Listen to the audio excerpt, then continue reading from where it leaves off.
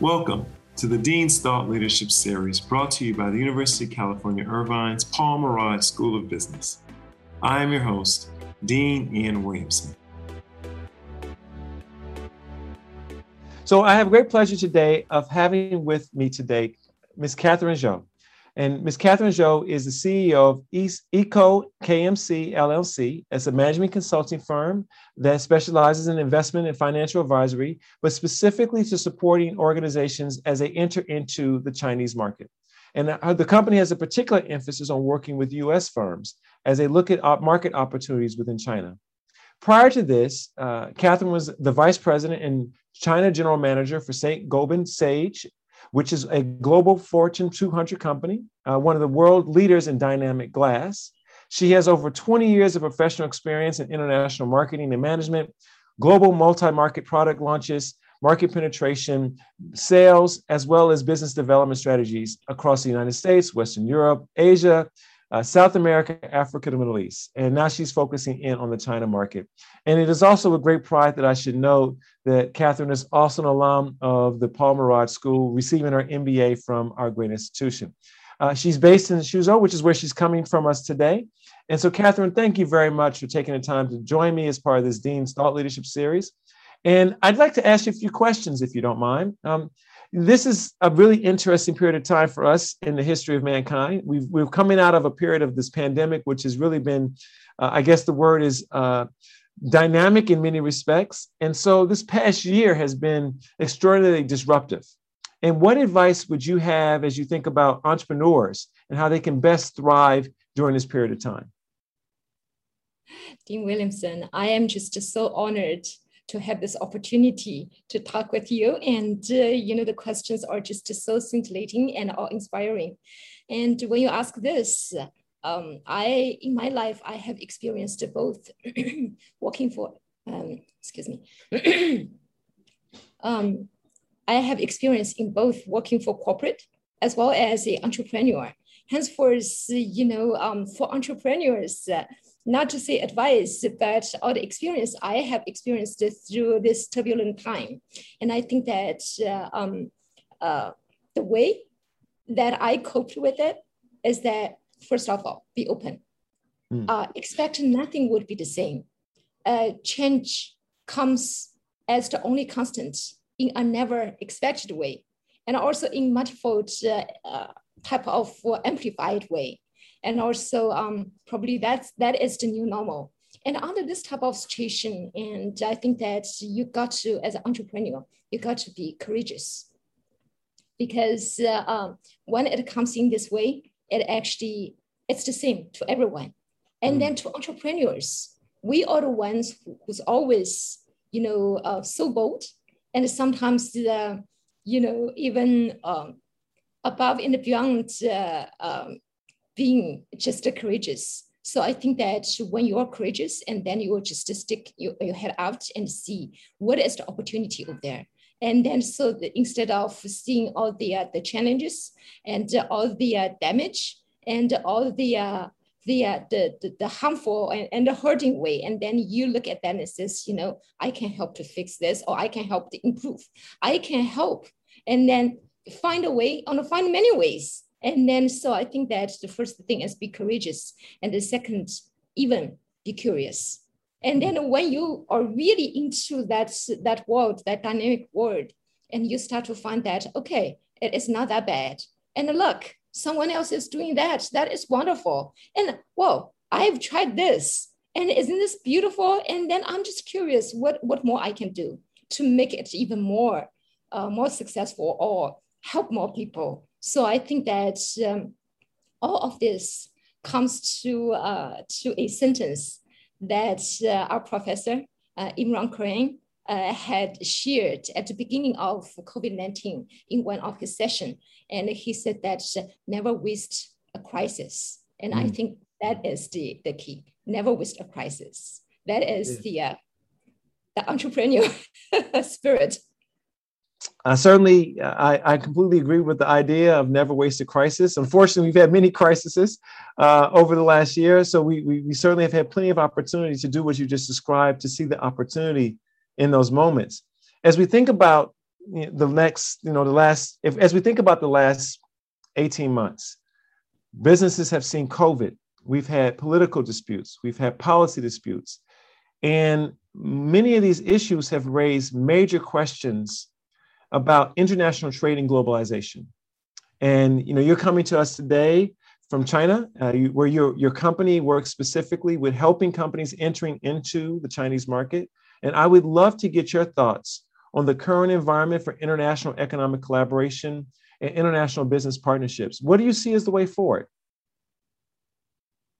Dean Williamson, this is such a good question because, every day started from even before COVID, and then it was the political disrupts.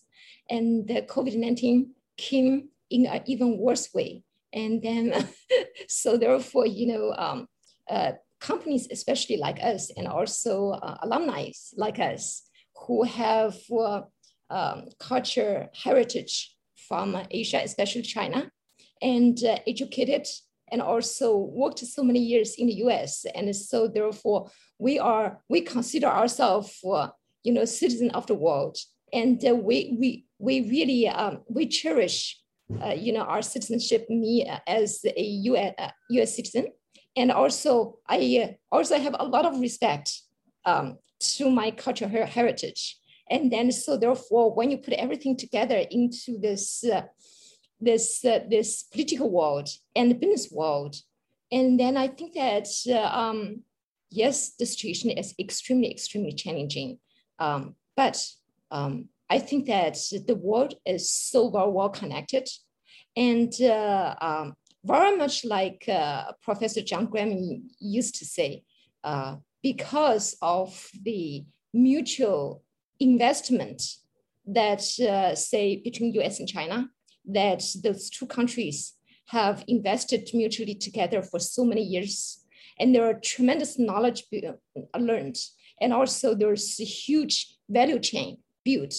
And then henceforth, I think it doesn't matter how big a political challenge and how much of that disrupt under COVID-19 or under whatever way, and then you cannot untangle, or you cannot just unwind everything and said that international trade and globalization could be stopped. It cannot, because you cannot unlearn what you've learned, and most importantly, the market demands is there, and we will never go back to a disconnected and isolated way.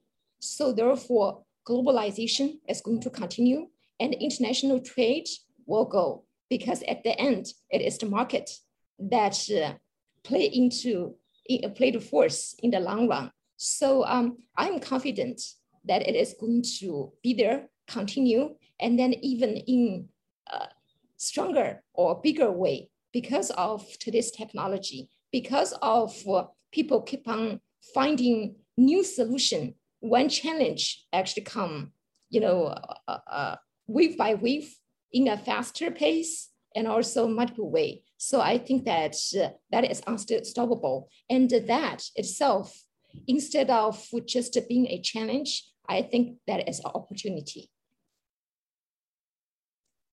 Yeah, I agree with you. I think we will just see different terms of engagement, but certainly the engagement will not disappear. We are more connected today as a world than we've ever been. And so I certainly see, the perspective you're bringing. As we think about this interconnectedness, one of the things that's happened is it's actually brought similar calls from a wide variety of societies around the world. And what you're seeing now is more and more communities in different parts of the world are looking to ask, how can companies, how can organizations play a role in not just addressing economic issues, but also play a role in addressing issues around injustice or discrimination or oppression or dealing with issues of income inequality and poverty. And I think this is a very different expectation than many business leaders would have thought about, say, 10 years ago. What do you see as the responsibility of business and business leaders as we think about the role of organizations in addressing broader social issues in society? How do you think we should be contributing to this conversation? I think that, Dean Williamson, this is a very good question because, when world is divided, and then people sometimes are forced to choose sides. And so when the situation gets so complicated, and then people demand for short answers, it's extremely challenging because, because nothing is simple. And then you ought to look into many layers and then really consider the stakeholder who gets probably even harmed by, all of this. And then from which way we should contribute, we should bring value in, we should help. And then so I think that it is a very complex issue. But I think that for business, you have a set of values. You just have to stick to the value. And it doesn't matter how much noise and then how much risk. And then maybe when you speak up or when you stick to value and then something just victimize you. But I guess that if that comes into the picture, make sure that you are not going to be victimized. Instead, take the initiative as business leader, and you got to stand up, voice out, carry out all that responsibility to be the leader, to help, and then to support, and also to find ways. And then sometimes, if you have to work alone, and then to find that answer, and then to really trotting through the hardship and do it, because you will find that afterwards, you are even a stronger leader, and the reward itself is tremendous, both economically and spiritually. So I think that when you look at this time, it is just, in a way, it's interesting and wonderful opportunity. Thank you. So Catherine, I actually think I might like to ask you one other additional question that I didn't send before. And it kind of goes back to the question I asked you earlier around international trade and collaboration. Your organization is one that focuses on supporting firms coming into China. And I'd be curious if you can maybe share just a few points around what advice you give to organizations as they think about the China market today, but also if I were bringing a business from the United States or from Brazil or from Western Europe into China today, what would be the advice you give me, and what's the perspective I should be having on the next wave, or how the Chinese economy and market will be evolving over the next 5 years or so? Dean Williamson, that's even a better question because that's something that we're experiencing every day. And on the one side, there's just so much noise, and then people out of whatever reason, and sometimes because of competition, and sometimes it's just that they care about you, they worry about you. So therefore, they will tell you that, well, see, even some of those major players actually left this market. So there's no market and blah, blah, blah. So you hear all of that. And then people like us, I think that, what I learned, the biggest was when I was at Mirage, and then we're always looking at the market and says that there is this invisible hands, that it doesn't matter how much distortion there is, the market will correct itself. And then that force itself is unstoppable. And then, so therefore, I think that as business, a lot of times you just have to really follow the market force.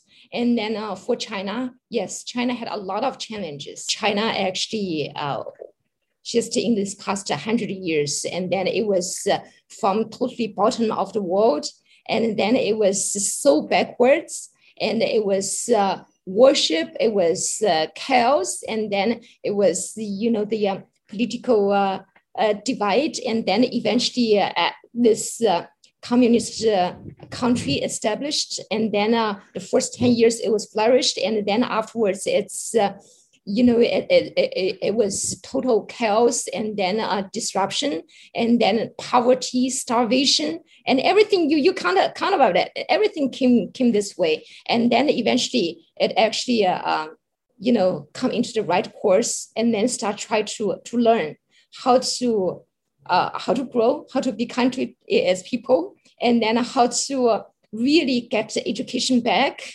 and then start to learn from country like US and partner up with US as to how to grow its economy. And then I think that initially there were just so many problems with the intellectual property. And I think that through that, a lot of punishment actually was dumped on China, probably sometimes really deserve it. So China is trying to do the right thing. That's what I see. And then, so therefore, I think that for a U.S. business, and then or any business from say Brazil, from Mexico, or from all over the world, and I think that business still need to look into the opportunity, and then while assess all the risks, and then I think that business should always be very inquisitive.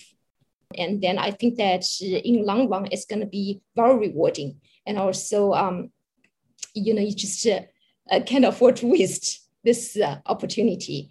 And I think that on the other side, find good partnership is very important.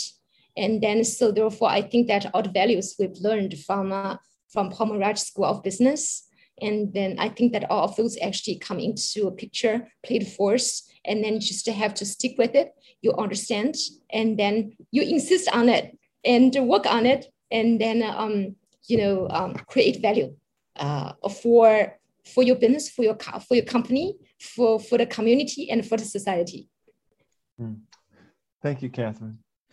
So I have one more question I'll ask, and this is the question around preparing. So, given all the complexities that we are asking business leaders today to face, and certainly the complexities that we will ask them in the future, which we don't yet even know what they are, what advice would you have for business leaders in terms of what they need to be prepared for, or perhaps more importantly, how they can best prepare themselves to lead organizations through these various challenges that we'll be facing?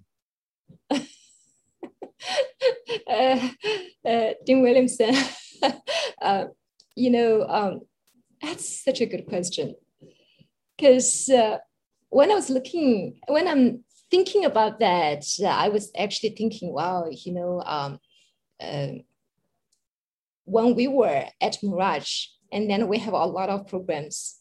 And then so a few years ago, when I heard that we were actually having entrepreneur and innovation program, right?